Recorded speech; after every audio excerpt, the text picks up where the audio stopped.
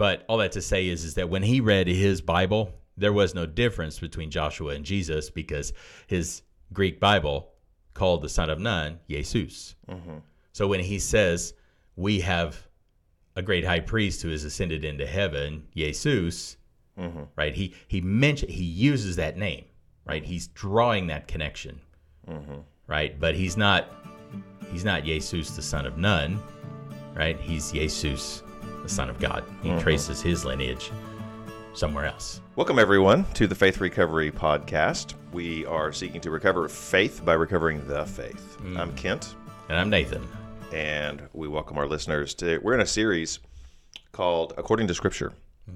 And we've been working our way through the Old Testament, forward and backward, sort of out of order, looking for ways we see the gospel in the Old Testament, ways the Old Testament prefigure the gospel. Today, our title is Joshua, the Successor. Mm-hmm. Not the successful so much as the successor. Maybe you could even do a play on words there and talk about how we tend to read the Bible as Joshua the successful. Mm-hmm. And maybe we're trying to say, well, that's all well and good, but more importantly, he's the successor. Yeah. We're going to make a point about that today. Moses' successor as the type for Christ. While Moses encountered God briefly, his successor remained in God's presence. Moses failed to enter the land, but Joshua became a conqueror priest.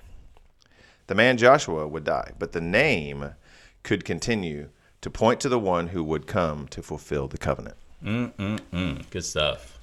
And I would like to begin with the discussion by asking about ways of reading the Bible, because what we're doing is we're looking for Christ in the Old Testament. We're looking for the gospel message in the Old Testament. And I would like to say, I love this stuff. This is always very intriguing to me. I find it compelling. It's a different way to, it's a different angle. Mm-hmm. There's a traditional or typical or stereotypical reading, say, of the story of Joshua, where you would focus on Joshua's success and and how he did it with God, and don't be afraid, be courageous. The Lord your God is with you. What do you have to say, Nathan, about reading the Bible that way, gleaning insights about the life of faith by reading the Bible that way, failing to see the ways in which it points to Christ, prefigures Christ, teaches us the gospel, failing to see that? What value, despite that, is there in reading in that more stereotypical way? Yeah. Well, I think it's value that, we've talked about how reality kind of exists, at least as far as we're aware, on two tiers. So there's this tier that is the elementary principles of the world. It's learning to live as according to just the way things are. So worldly wisdom, you might say. You might read the book of Proverbs, say. And the book of Proverbs is great. It's true. And it talks about things like prudence and, making good choices and all that. And certainly I wouldn't be negative about any of that, but it's operating on a particular level. Some people say the same author of Proverbs is the author of Ecclesiastes. And Ecclesiastes offers lots of advice, but if you read Ecclesiastes and then you read the Gospels, there's some disconnect there. In Ecclesiastes, it's just like there's just no point to anything. The best you can do is work hard and enjoy the fruit of your labor before you die. That's the kind of advice. And then there's some general morality, when you're young, have fun, enjoy your youth, don't screw up too much, And all of that is almost like this parental advice to a young person. Mm-hmm. And you read Ecclesiastes and you think, is this the same idea? This the same theme? Why would we be saying all of these kinds of, somewhat pessimistic sorts of things? And then Jesus comes along and he's like, seek first the kingdom, take no thought for your life. He's very much like today has enough trouble of its own, whereas Proverbs, Ecclesiastes would say, to think about tomorrow, plan for tomorrow. A foolish man is one that doesn't do that kind of a thing. And so which one is it? And it seems that Ecclesiastes, that refrain throughout Ecclesiastes is under the sun. And so he says, what pleasure does a man derive out of all of his works under the sun? So it seems that there is an approach or a point of view, a perspective on Scripture that is within that, the biosphere. You can say, the sky is the top and terra firma is the bottom, and you're living in that layer of reality. And there are principles to allow a person to manage that properly. Even like Christian principles? I don't know. I would say not. I would say that Christian principles are ones that assume that the sky is not the limit. Okay. That there's something else. Okay. So Paul would say in Colossians 3, seek those things that are above, not the things that are on the earth. For you died, and your life is hidden with Christ in God. When Christ, who is your life, appears, you also will appear with him in glory. So that's a very different approach. We're not saying how you should live under the sun. We're saying how you should live as someone who belongs above the sun, using kind of an old cosmology. This idea that our destiny, our origin point is this transcendent realm. And so, as Paul says that in Christ, we died with him, we were raised with him, and now we're seated with him at God's right hand. That there's some sort of a spirituality that comes with Christ that transcends the world and its way.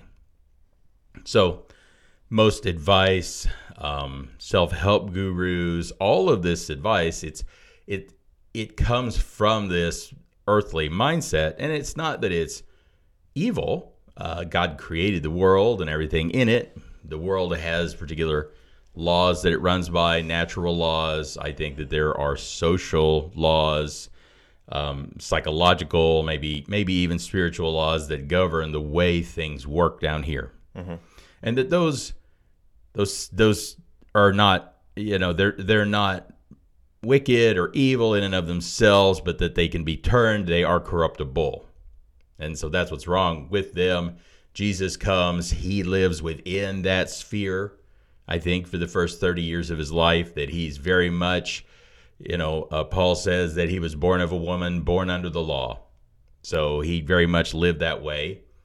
And which is why he was somewhat unremarkable, that when he actually took on his earthly ministry, people weren't like, well, it's about time. We always knew you were going to start some miracle working, itinerant preaching ministry. I mean, we've just been waiting on you to do it. But when he does it, everybody's like, what's he doing? What happened? But I think that he was living just a good life, a Proverbs, Ecclesiastes kind of a life.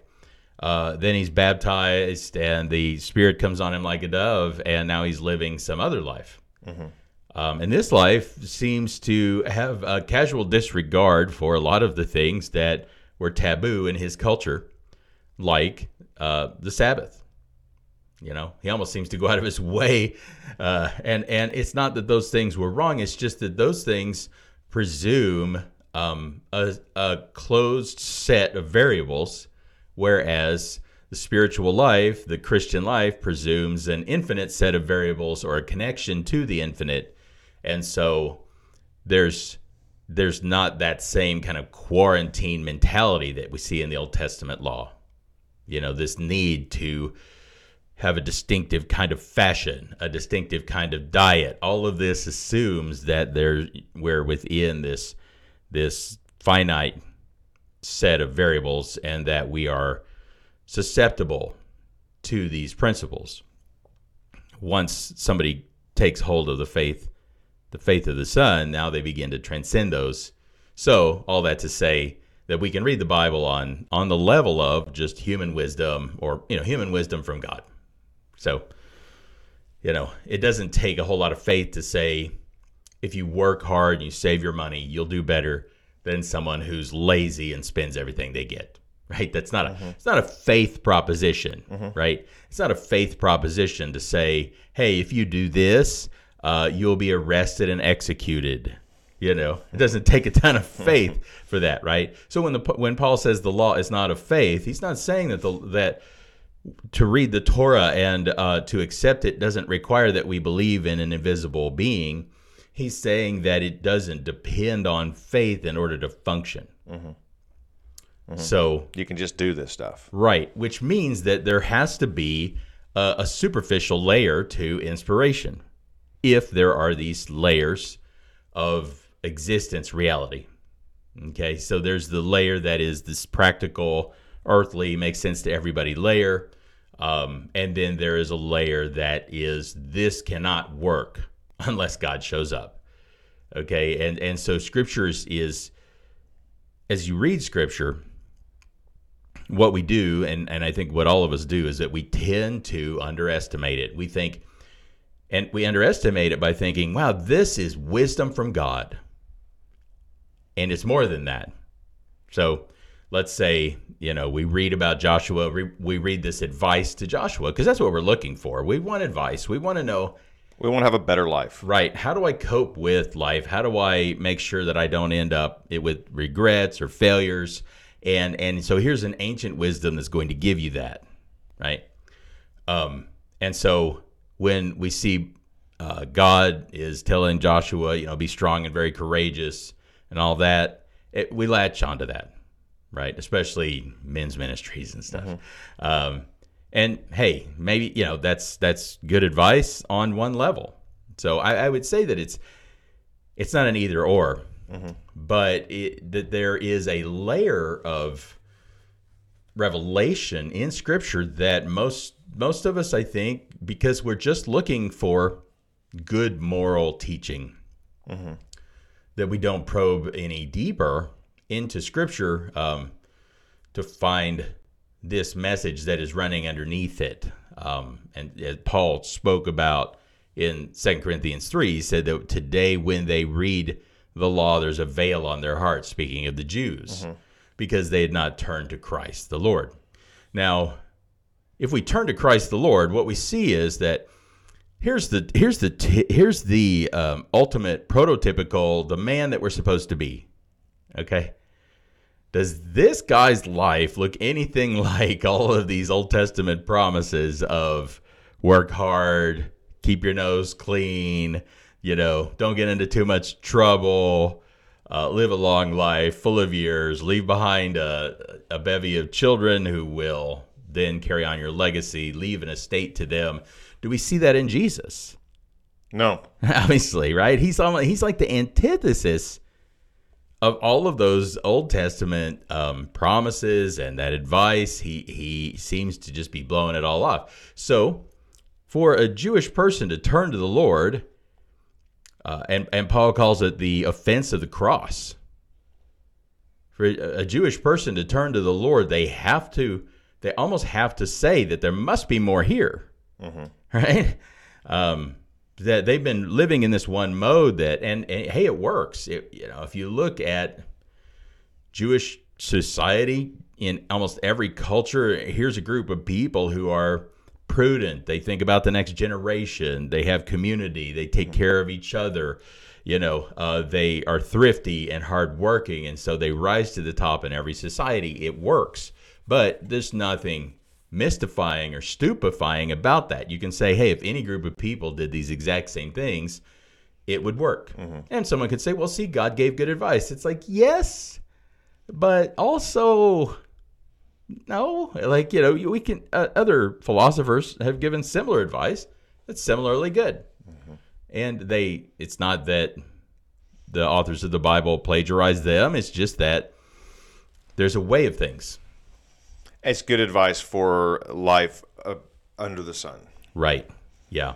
And then John, the Apostle John comes on in 1 John 2. He says, don't love the world or the things in the world. And it's like, what?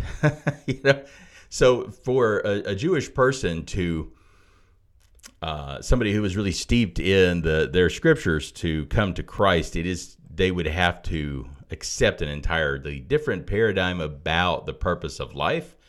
And in so doing, now are going to have to go back to their scriptures and find another layer if they're going to retain their scriptures. And I think that was the difficulty for a lot of them. And I think that it's why it's important that the apostles went into the synagogues and told people to open the scrolls that they had, right? That there wasn't a new book. And I just can't emphasize that strongly enough, that the narrative was not, we've come with a new book that's going to update the old. It is, open the old one. Let me show you something embedded therein, something running underneath. Because there's a lot of things, especially in the narrative sections of Scripture, which are extensive, that just don't seem to make a ton of sense. Apart from Christ. But now with Christ, it's sort of like the pieces come together, and you can see the picture. Right. And I think that was why it was such a powerful message and a threatening message to a lot of people, because there's this layer that we're being given that's a transcendent one that's now open. And so we can see Scripture in a new light. And you see Paul doing that with it. You read like in Romans 10, and it always kind of threw me off because Paul's use of that closing address of Moses, I think in Deuteronomy 30, Moses is like, hey, the word is near you. It's in your mouth. It's in your heart. You don't have to. And Moses said you don't have to go across the sea to find it, or to the other side of the sea, or to up into heaven to retrieve it. And Paul finds a whole Christological significance in that, right?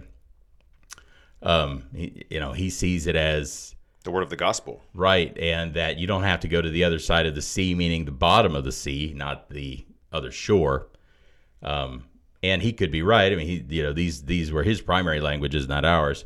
But for him, the bottom of the ocean and the underworld where the spirits, the disembodied dead, lived are the same. So he would say you didn't have to. That Moses was saying you don't have to go down into the underworld to retrieve Christ. You don't have to go up into heaven to bring Christ down from heaven, but that Christ is here. He's with us in the spoken word of the gospel. So that was how Paul understood this address, right? Now, we can say, well, that's not very good hermeneutics, is it?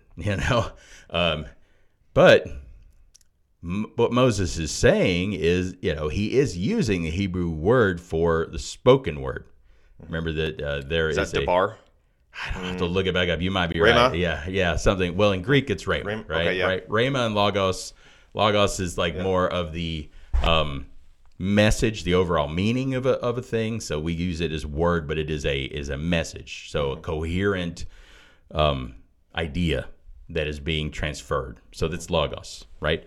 Then you have rhema, which is the spoken word. Anytime someone speaks, I think I did a brief word study one time, and it looked like basically anytime someone said anything, they rhemaed. Right. Yeah. And so, but Moses is a minister of a written word, right? What was new with Moses is that there is a codified law. And so as Moses is counseling people to attend to what's been revealed, it would have made more sense if he would have used the word for a written word or, a body of work. But he used something for a spoken word, and he says this is in your mouth and in your heart. So he's not saying it's on the tablets or it's in the scroll. So Paul would say Moses isn't referring to the written word, the law. So he would, he juxtaposes that with when Moses spoke of the law, he said the one that does these things will live, right? And so that's the law. But this other one is one that is in our heart, it's in our mouth, so it's accessible. All that to say, practically speaking, even the Bible, the written word, for most people, we don't have it the entirety of it in our mouth or our heart. Mm-hmm. At any given moment, we don't. Even if we had it all memorized, just to say it. Whereas Paul would say, the summation that this word that gives life, that this word that Moses was speaking of, maybe unbeknownst to him even, is that Jesus is Lord. and that becomes the summary of all of it. So all that to say is that there's a Christological outlook. So someone could look at what Paul's saying in Romans 10 and say, man, that's not very good hermeneutics. And Paul would say, well, then why did Moses use this word when if he's talking about this extensive body of written code?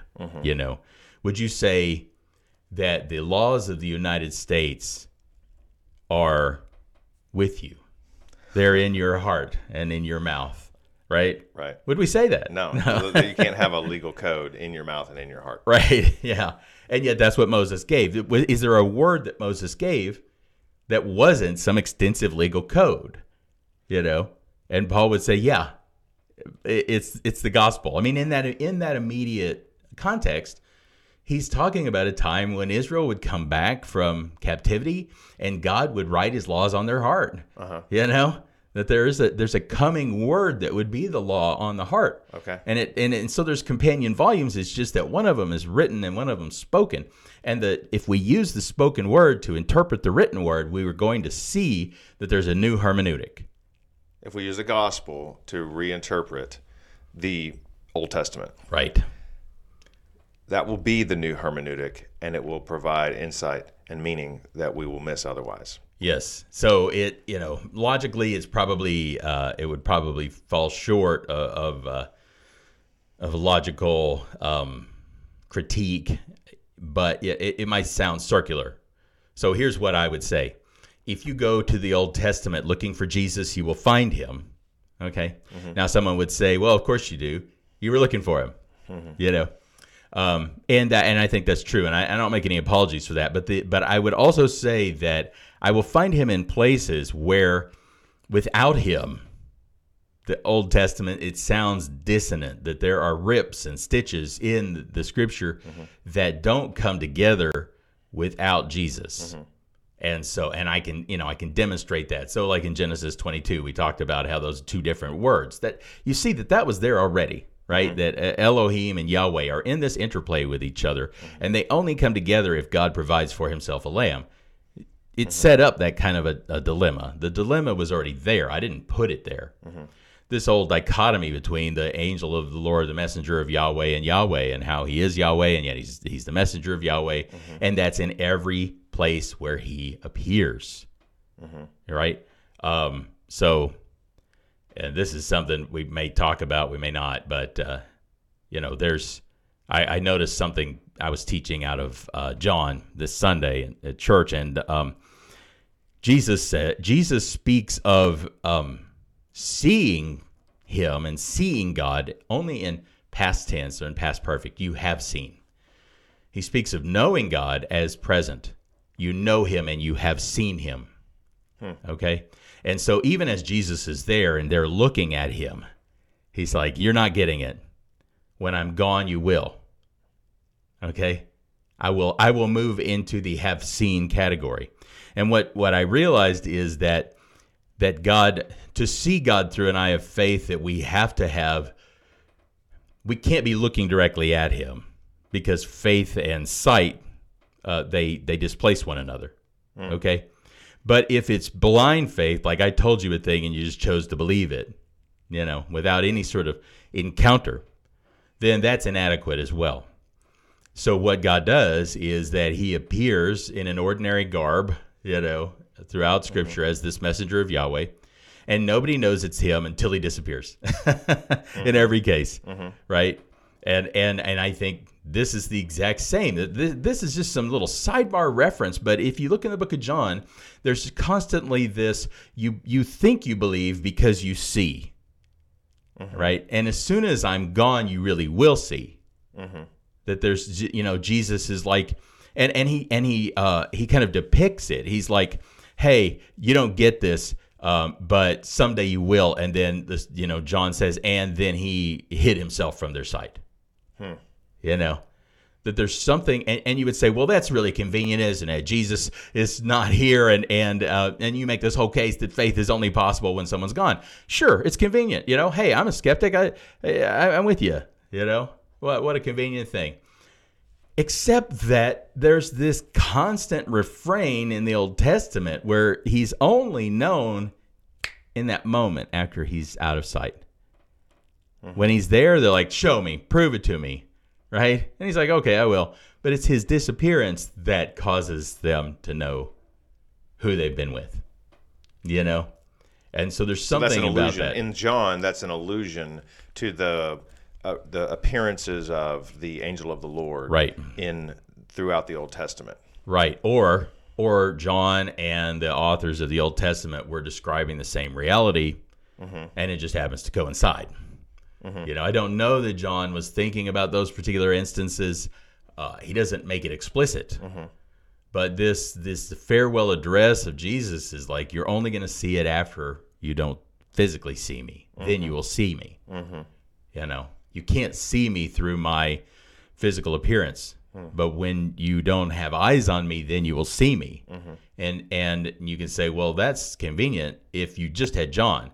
And yet, if you have at least 6 references in the Old Testament where someone encounters the physical presence of God and they don't know it's him, they suspect it may be, right? But when he's gone, then they're just like, they see that this was God. I mean, they're terrified. They're like, how am I alive now? I've seen the face of the Lord and I've survived. They have these responses they make afterward. Right. Yeah, and it's really in every case. From the first mention of this messenger of Yahweh in Genesis 16, Hagar, it's like just having a regular conversation with a guy, and then all of a sudden he's gone, and she's like, whoa, that's the God who sees me, you know, and on it goes. So there's something about this seeing God's action after the fact and this record of what God has done, and that we can only see it in retrospect. Hindsight really is 20/20 when it comes to spiritual truth. So that's why the Old Testament is this record that you know, this group of people were charged with keeping, so that then we can look back at it and be either, you know, have an opportunity to believe. Maybe some people they're like, that's not enough. That's okay, but that's what you get. So here we go, people. That was our introduction to today's session on Moses' successor, Joshua. Okay, so let's dive into that.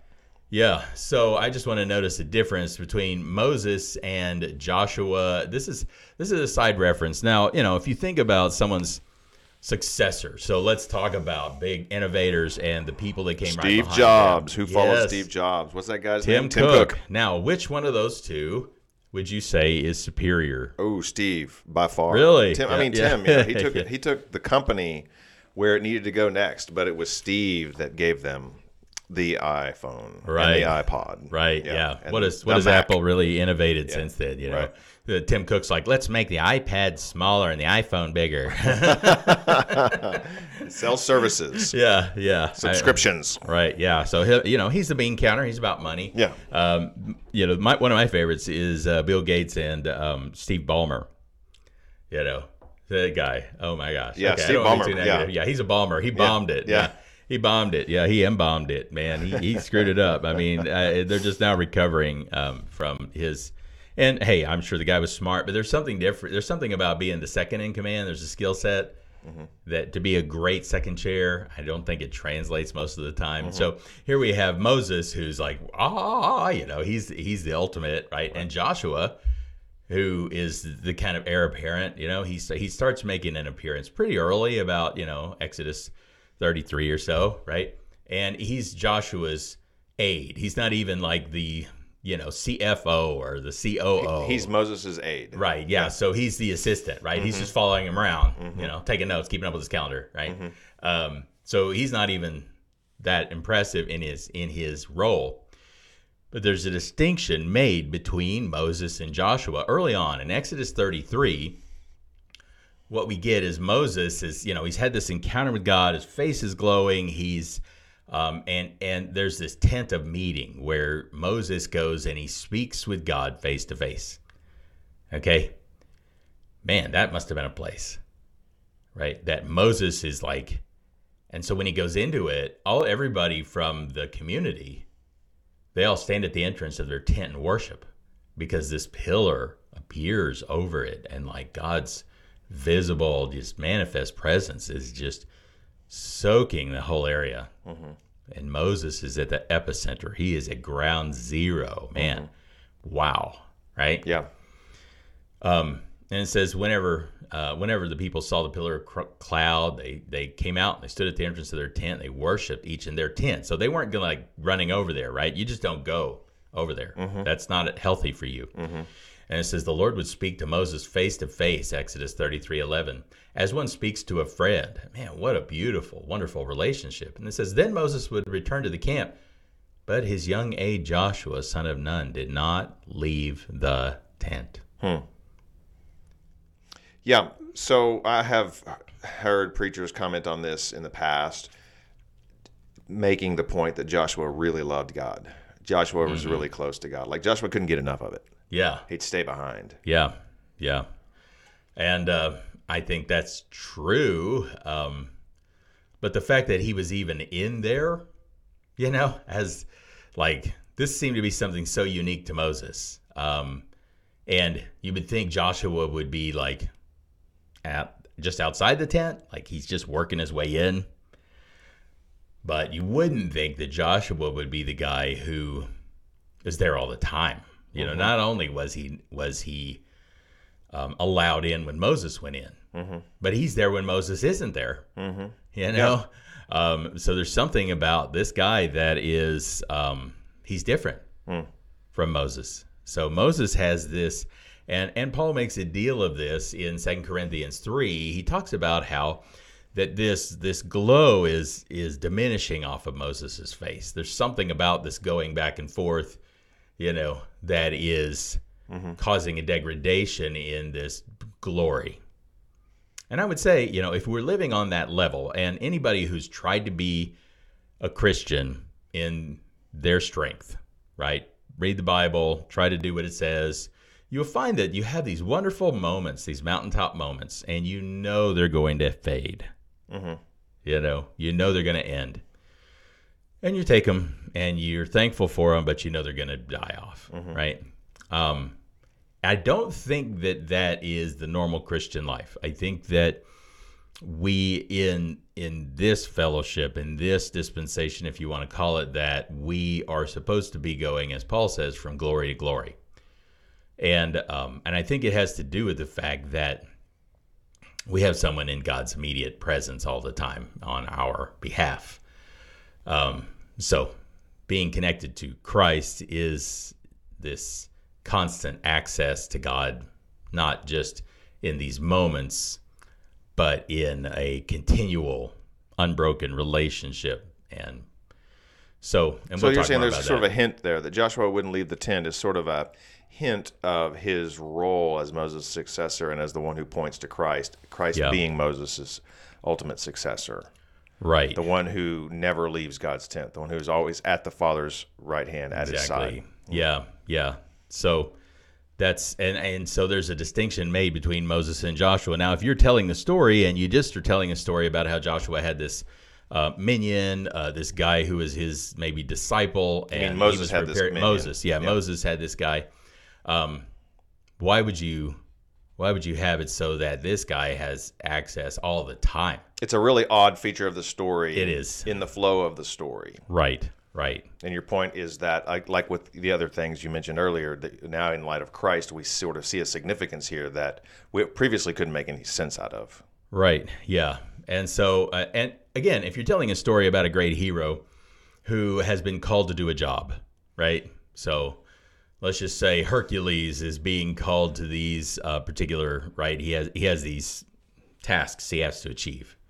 And let's say he has this one big final climatic task, and he's got to kill the Hydra or whatever it is, okay? And you're telling the story, and it's this epic, and it goes on, and there's wins and losses and successes and failures, but that it's all leading up to this zenith where he finally wins, right? And so Moses is given this job, bring the people into the land, okay? And he fails, right? And so there's this it's just the storytelling part of it. It's not really focusing on a human hero. Moses, he fails really when it counts the most, right? At the end of his life, when it's time to just really complete this task. And what's written in to the story is Moses' failure in this. Now, if you're a Jewish scholar or something and you're trying to compile an oral history of your people, would you depict Moses as the failure? Yeah. No, you wouldn't. No. Yeah. It just seems like Moses, the lawgiver. Writing. Right. The Torah is too important for that, and we can't have Moses, the giver of the law, be a colossal failure. Right. At the end of his life, he, all he can do is look over and see, So built into this story is this kind of a beginner and a completer. So very early on, I mean, Moses, he's in the spotlight, but in every turn, he's kind of, he drops the ball here and there, right? And that's fine. He's human and everything. We get that. But written into the script, almost on purpose, is that Moses he's somebody that's going to take them and give them the law. Okay, but he's not the one to close the loop. And that's almost, that as soon as the law is in hand, we see that he's beginning to lose his way, or he's beginning to be superseded as this Joshua begins to ascend. Yeah. And so Moses in Deuteronomy 3, he's recounting how he asked God, hey, what do you think, man? Can I just go on in? Remember, Moses had that thing where he struck the rock with his staff instead of speaking to it. So seems like a small thing to us, but apparently, it has to do with faith and what we start to rely on. So he's not allowed to lead him in, but his successor is built into that. And so we're told that, Joshua is the one who's going to lead the people in Deuteronomy. You want to read that 3. together? Sure. Just do, why don't you start at 26 through 28? Deuteronomy 3:26. But because of you, the Lord was angry with me. Hang on. This is Moses talking to God? Yeah. But is that right? Yeah. Or Moses talking to the people This is about Moses God's talking to the people. response to him when he asked, let me go into the land. Okay. But because of you people, the Lord was angry with me and would not listen to me. That is enough, the Lord said. Do not speak to me any more about this matter. Go up to the top of Pisgah and look west and north and south and east. Look at the land with your own eyes, since you are not going to cross this Jordan. But commission Joshua and encourage and strengthen him, for he will lead this people across and will cause them to inherit the land that you will see. So we stayed in the valley near Beth Peor. Yeah. So he's recounting all of this stuff, right? And he says, you're going to have a successor. He's going to lead you in. Joshua, there as they've crossed the river and he leads them in, God says, hey, I'm going to give you this credibility as he stops the Jordan flow. God uses that to kind of rubber stamp, certify Joshua's ministry, leads the people in. Joshua has an encounter with somebody in Joshua 5. You want to read 13 through 15? Now, when Joshua was near Jericho, he looked up and saw a man standing in front of him with a drawn sword in his hand. Joshua went up to him and asked, "Are you for us or for our enemies?" "Neither," he replied, "but as commander of the army of the Lord I have now come." Then Joshua fell face down to the ground in reverence and asked him, "What message does my Lord have for his servant?" The commander of the Lord's army replied, "Take off your sandals, for the place where you are standing is holy." And Joshua did so. Okay, who do we think this is? This is the angel of the Lord again. Yeah. It's the commander of the Lord. It's the Lord. Yes. Same kind of sort of confusion that we see in those other passages where, who is this? Is it the angel or is it God? Yeah. Yes. Yeah. Now, I don't know if Joshua fully understands who he's talking to, but he knows he's not talking to somebody that you should trifle with. But this guy knows who he is because, remember, in Scripture, when a lesser being is worshipped, they say, hey, stand up, stand up. Right? What does this one do? Take off your shoes. Take off your shoes. Yeah. Yeah. Where have we heard that before? Same as burning bush. Right. Yeah. Whoever this is accepting Joshua's worship and is going farther and saying, I'm standing here, so take off your shoes. Which gives us some insight. A lot of people might think that Jesus is always so fluffy and sweet, but he's the commander of the Lord's armies. He's the head of this invading force, this cosmic, powerful militia. That and he comes with sword drawn. And another thing I love about this is that if I were writing the story and I said, "Who are you for, us or our enemies?" Right? Oh, the answer is supposed to be, "We're for you. We're Right. on your side." Right. Yeah. At least I am. I mean, here on the very verge of this invasion, right? I've got my sword out. Let's go, Josh. Yeah. Let's get in there. That would have been a lot more comforting, I think, to Joshua if he said, "No, I'm for you." It would have been more self-serving for the Jews who wrote the story down. Right. To depict God as being for them. Right. In this encounter. Right. But doesn't that say that there's a bigger picture? Even on the eve of this invasion, there's a bigger picture being given. And so as Jesus comes into, Joshua will go on. Now, I guess we need to make the point, right, that Jesus and Joshua are the same word. Right. I've been assuming that all along, but yeah. So what we call Joshua, I don't know. I'm not as educated in the Hebrew, but the name Joshua or Yeshua, right, means Yahweh saves or Yahweh is salvation. And and Jesus is some sort of goes through Greek and then Latin and it makes its way to English, and it's some kind of rendering of the Hebrew word Yeshua. Right. The Hebrew name Yeshua. Yeah, and so we don't always get that. It's like in the Spanish cultures, they'll name their kids Jesus, and to us that seems weird, but then we name our kids Josh or Joshua, because we don't see that there's the same name. But they really are.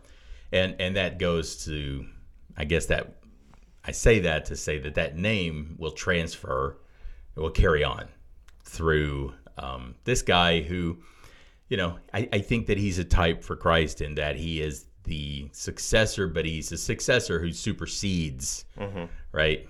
And that's not always the case. Right. Tim Cook, not so much. Right. Steve Ballmer, not so much. Right. But Joshua really did bring the people into the promised land, which was the goal. Right. And so Moses, who represents the law, I think is the point you're trying to make. Right. It's starting to dawn on me. The law can only take us so far. Right. Living under the sun can only take us so far. Yes. But Jesus brings us into the promised land. He brings us where we really want to be. Yeah, exactly. Yeah. So Joshua is the type for Christ, and he even has the name, right? And he has this encounter with him on the eve of this invasion and the fall of Jericho. So, and then the name passes on throughout Scripture, but I think there's a priest in Zechariah, and we've mentioned him before, that there's this crown, this bimetal crown that Zechariah is supposed to make, and he is supposed to put it on the head of a guy named Joshua, right? You want me to read verses 9 through 15? Sure. Zechariah chapter 6. The word of the Lord came to me. Take silver and gold from the exiles Heldai, Tobijah, and Jedaiah, who have arrived from Babylon. Go the same day to the house of Josiah, son of Zephaniah. Take the silver and gold and make a crown, and set it on the head of the high priest, Joshua, son of Jozadak. Tell him, this is what the Lord Almighty says. Here is the man whose name is the branch, and he will branch out from this place and build the temple of the Lord. It is he who will build the temple of the Lord, and he will be clothed with majesty and will sit and rule on his throne, and he will be a priest on his throne, and there will be harmony between the two. The crown will be given to Heldai, Tobijah, Jedaiah, and him, son of Zephaniah, as a memorial in the temple of the Lord. Those who are far away will come and help to build the temple of the Lord, and you will know that the Lord Almighty has sent me to you. This will happen if you diligently obey the Lord your God. All right. Yeah. Now, okay, so you're wanting us to see some things that people like myself will just gloss over. Take the silver and the gold. Yeah. I think you're making a point about that. Right. Yeah. So it's a bimetal crown, and that's fine. I don't know if that's overly important, except that it is you might call it a double crown. Okay. Okay. And that would not be significant if it weren't for the fact that there is a priest on a throne. Which is not typical. No. They're typically very separated. Actually, taboo, right? There's two different tribes where, you've got Judah is the kingly tribe and Levi is the priestly tribe. So, these things are firewalled off. But here we're making a double crown and we're putting it on the head of the high priest. Right. Whose name is Joshua. Right. Yeah. Who's a historical guy, Joshua, son of Jozadak. Right. But his name was Joshua. Right. And I think that when it says, here is a man whose name is the branch, I don't think that from that moment on they called that guy the branch. I think he's saying that this man, a man of this name, that the branch will come and be named Joshua. Okay. That his name is the branch. Yeah. He's not the branch, and we're not calling him the branch, but his name is the branch. Right. The branch will have his name. Right. Does that make so? Because we know that none of this happened for Joshua the son of Jozadak. Mm-hmm. Okay, this is just a dude, ordinary dude, not a major player in the history. We're gonna do this drama. We're gonna put this crown on his head, and it's really not about him. Right. It's symbolic of something that's going to happen in the future. Right. And we know that this temple, the second temple, is eventually completed. And when it is, everybody's weeping because of how pathetic it is. Mm-hmm. It's small. It's out of cheaper metals. It's not, the people who'd seen Solomon's temple were, some were weeping from just joy of it being completed. The younger people, the older ones were like, this is so sad, So we know that this great prophecy of one who's going to branch out and build the temple. Now, if the temple, let's say the temple is in an area that is 30 feet by 60 feet, why would you say he's going to branch out and build a temple? Right? It seems counterintuitive. How do you, what do you branch out? How do you branch out and build the temple unless the temple is going to be no longer a physical temple? That seems to make sense to me. Mm-hmm. So, but there are people who are going to come from far away and build the temple. And I don't think that they're necessarily coming to Jerusalem, but they're coming to the Lord. Mm-hmm. Right? Mm-hmm. And as they do, they build the temple. Mm-hmm. And they're going to do it with this one who is a priest on his throne. Mm-hmm. Does that sound Those like who are far away will come and help to build the temple of the Lord. Right, right. And so he is this priest on his throne. And that's, we've made a deal out of the word Christ, which means the anointed one. So he bears really the prophetic, priestly, and the kingly anointing, and the only one, the closest one in Scripture to carry those anointings would be the prophet Samuel. Samuel was a prophet, priest, and judge. Mm-hmm. Samuel was a priest born from the line of Benjamin. So he's the non-Levitical priest, and he is a judge in Israel by virtue of his anointing. So he's also a type, but that's the only one we get. I mean, Joshua the son of Nun, we could say he was somebody who was a general. He had that authority. He was also a priest in that he was, in the very presence of God. Even before the temple, he's the one living in that. Uh-huh. And he is seems to have this prophetic anointing on him. So he's similar, but he didn't have an official role or title like Samuel did. Mm-hmm. And Samuel is type for Christ as well, but we could talk about that more some other day. So I just thought let's just bring it home here in that we'll get up to the New Testament. So we know that God wanted his, this boy born of Mary to be named Yeshua or Jesus, right? So, and you were talking about how the phonetics traveled from Aramaic, Hebrew to Greek, then to, I don't know, through Latin and then English. I don't really know the Latin piece. I'm going to have to look that up. No, I just made that up. I was just saying somehow we get to Jesus, but it's through a process of multiple languages and end up with Jesus in English. Yeah. I don't remember. I've been told it many times, but I don't remember things. But it is the same name. Yeah, yeah. Well, the Greeks had a problem. They didn't have a Y sound in their language. Uh-huh. So that was what made it tough. Was any J, anything we have with J in Hebrew is Y, and then So if you were going to say a y name in Greek, you had to create a diphthong with two vowels. You had to have the iota and the, the eta or whatever. So you had to have I-E, okay? Yay. And so Yeshua in the Greek became Ye, Jesus. I don't know why they had the last part, but Jesus, okay? And then obviously you can see how you get from Jesus in the Greek to Jesus in the English. We pulled the J back in, but now we say it, with our anglicized J, and then Jesus is the way we say it. All that to say is I think he knows who you're talking to. I'm going to drop a peg here. When I say that Jesus' name is Yeshua, there's some people out there.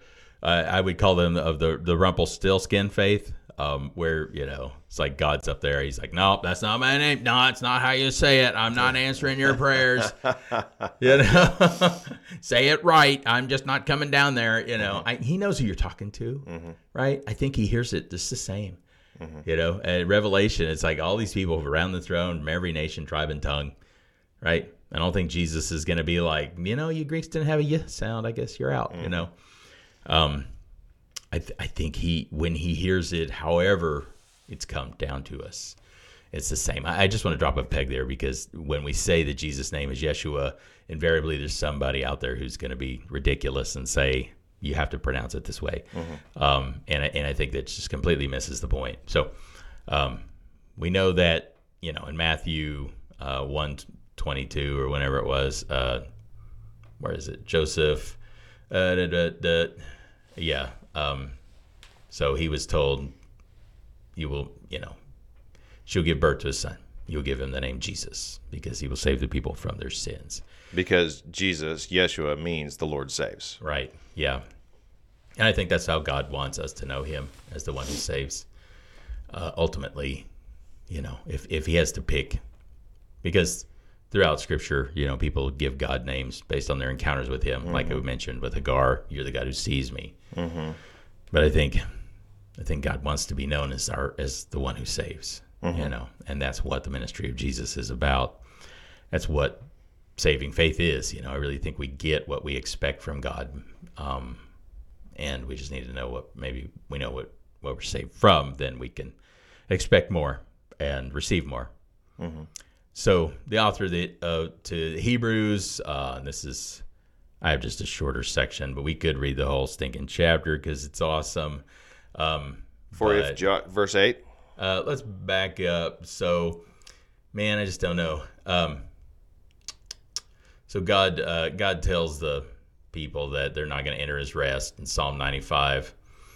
Right? Like he's in Psalm 95, the psalmist is recounting the temptation in Kadesh Barnea, where he says, where the people say, we're not going to go into the land, and then God swears on oath, they're never going to enter my rest, is what the psalmist says that God said at that time, okay? And then, so the author of Hebrews is taking that story, in Numbers of the temptation at Kadesh Barnea, and then he's taking Psalm 95, commentary on it, and now he's commenting on the ministry of Joshua, the son of Nun, and how that prefigured the ministry of Christ. So, I guess in verse 4, you want to start there? For somewhere he has spoken about the seventh day in these words. On the seventh day, God rested from all his works. And again, in the passage above, he says, they shall never enter my rest. Therefore, since it still remains for some to enter that rest, and since those who formerly had the good news proclaimed to them did not go in because of their disobedience, God again set a certain day, calling it today. This he did when a long time later he spoke through David, as in the passage already quoted. Today, if you hear his voice, do not harden your hearts. For if Joshua had given them rest, God would not have spoken later about another day. There remains, then, a Sabbath rest for the people of God. For anyone who enters God's rest also rests from their works, just as God did from his. Let us, therefore, make every effort to enter that rest, so that no one will perish by following their example of disobedience. For the word of God is alive and active, sharper than any double-edged sword. It penetrates even to dividing soul and spirit, joints and marrow. It judges the thoughts and attitudes of the heart. Nothing in all creation is hidden from God's sight. Everything is uncovered and laid bare before the eyes of him to whom we must give account. Therefore, since we have a great high priest who has ascended into heaven, Jesus, the Son of God, Yeshua, let us hold firmly to the faith we profess. For we do not have a high priest who is unable to empathize with our weaknesses, but we have one who has been tempted in every way, just as we are, yet he did not sin. Let us then approach God's throne of grace with confidence, so that we may receive mercy and find grace to help us in our time of need. Amen. So this brings a lot of things together. What do you notice? Oh, there's a lot there. Yeah. I noticed that this is a familiar passage to Christians like me, who probably haven't really made much sense out of it. He's bouncing back and forth, Old Testament, various different Old Testament passages, and he's drawing it all together, but it's difficult to understand exactly what his point is. Yeah. I mean, you can get to the very end and say, we have Jesus, and he's gone in before us, and you can sort of get the immediate application. Mm-hmm. But as far as drawing all the threads of the Old Testament together, which he's clearly doing, but understanding what he's doing, what it means is difficult. It is. Yeah, it is.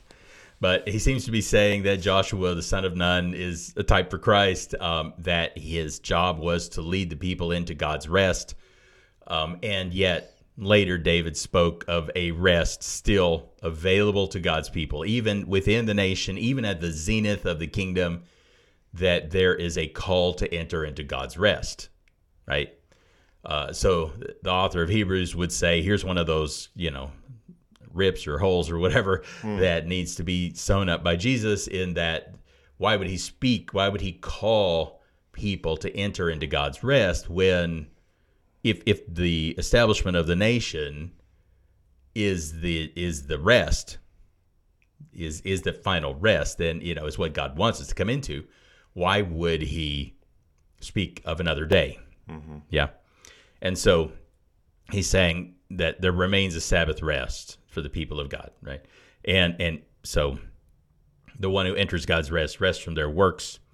I think he's calling us, really, I think this is a twofold rest. This is one, a rest in that we are receiving grace. We're not saved by works. Because the tension in the book of Hebrews is that there are Jewish people who are wanting to go back to the synagogue, temple Judaism way of life, right? And he's saying you're going back into a system of works, right? That's the same as those spies. Instead of going forward in faith in the living God, you are retreating to what is familiar and prescribed. Don't do that. So rest from your works and enter into this relationship with God in his rest. Okay? So that's one. The other is obviously this fulfillment of rest, that that in the culmination of all things, that there is a final rest. So really, the kingdom of God is one unified whole. As we live in that rest by faith, it's a faith rest life. So we live in that rest by faith, and we've entered into eternal life. Mm-hmm. As John says, I've written this so that you may know that you have eternal life. Mm-hmm. And as we live by faith, we've entered eternal life, and that life just continues after our body stops functioning. So we've entered into that rest. And he says, make every effort to enter into the rest, which is interesting, but it's hard. The faith life is not something that is native to us. Mm-hmm. We really do have to follow him there. Because there is this life under the sun. There's just the way this world works, which is where we started our conversation, and there's pressure to live that way. Mm-hmm. Yeah. And I think the author of Hebrews, again, this is an Alexandrian Jew. It seems that it is an Alexandrian Jew in that he only seems to have had the Septuagint, the Greek translation of the Old Testament. He quotes from it verbatim and copiously without exception, and he's writing to most likely Judean Jews. So the only way we can account for that is that he is a Jew of the diaspora. And I tend to think he's an Alexandrian Jew. I tend to think he's Apollos, but hey, whatever. We don't know that for sure. But all that to say is that when he read his Bible, there was no difference between Joshua and Jesus, because his Greek Bible called the Son of Nun Jesus. So when he says we have a great high priest who has ascended into heaven, Jesus, right? He uses that name, right? He's drawing that connection, right? But he's not Jesus, the son of Nun, right? He's Jesus, the Son of God. He traces his lineage somewhere else. Yeah. Right? And so where do we start? What did Joshua do? Where did he live when Moses was coming in and out? He never left the tent. Right? Yeah. And so the author of Hebrews is making this point that the Levitical priest would come and go. They could come in one time per year, and then the rest of the time they weren't allowed to come in. Right? But here he says that here is Jesus, he is ascended into heaven, right? So he's in the immediate presence of God. He is a high priest, right? But he is also this general, this king who is leading his kingdom. And so we kind of close the loop. It's full circle. Jesus becomes the one who kind of takes up the ministry of Moses. He is the prophet who comes in, as Moses' successor, as Moses talks about in Deuteronomy 18, one after me is coming who will, do what I've done, speak as I have. And yet this one coming is not just the underling, but he is the one who supersedes. So, well, and then that ties in with some things like in Galatians that Paul talks about how, we were held under the law until faith came. And so he seems to be working with this idea that there was the law and it only brought us so far. It had a purpose. But then when Christ came, which is when faith came, and there's the successor to Moses. Yep. Not really Joshua, but the one Joshua pointed to, Jesus. Who is Joshua? Who is Joshua, the branch. Right. Thanks, everyone. If you got questions about this, you can always email us, discussion@recoverfaith.org. We'll see you next time.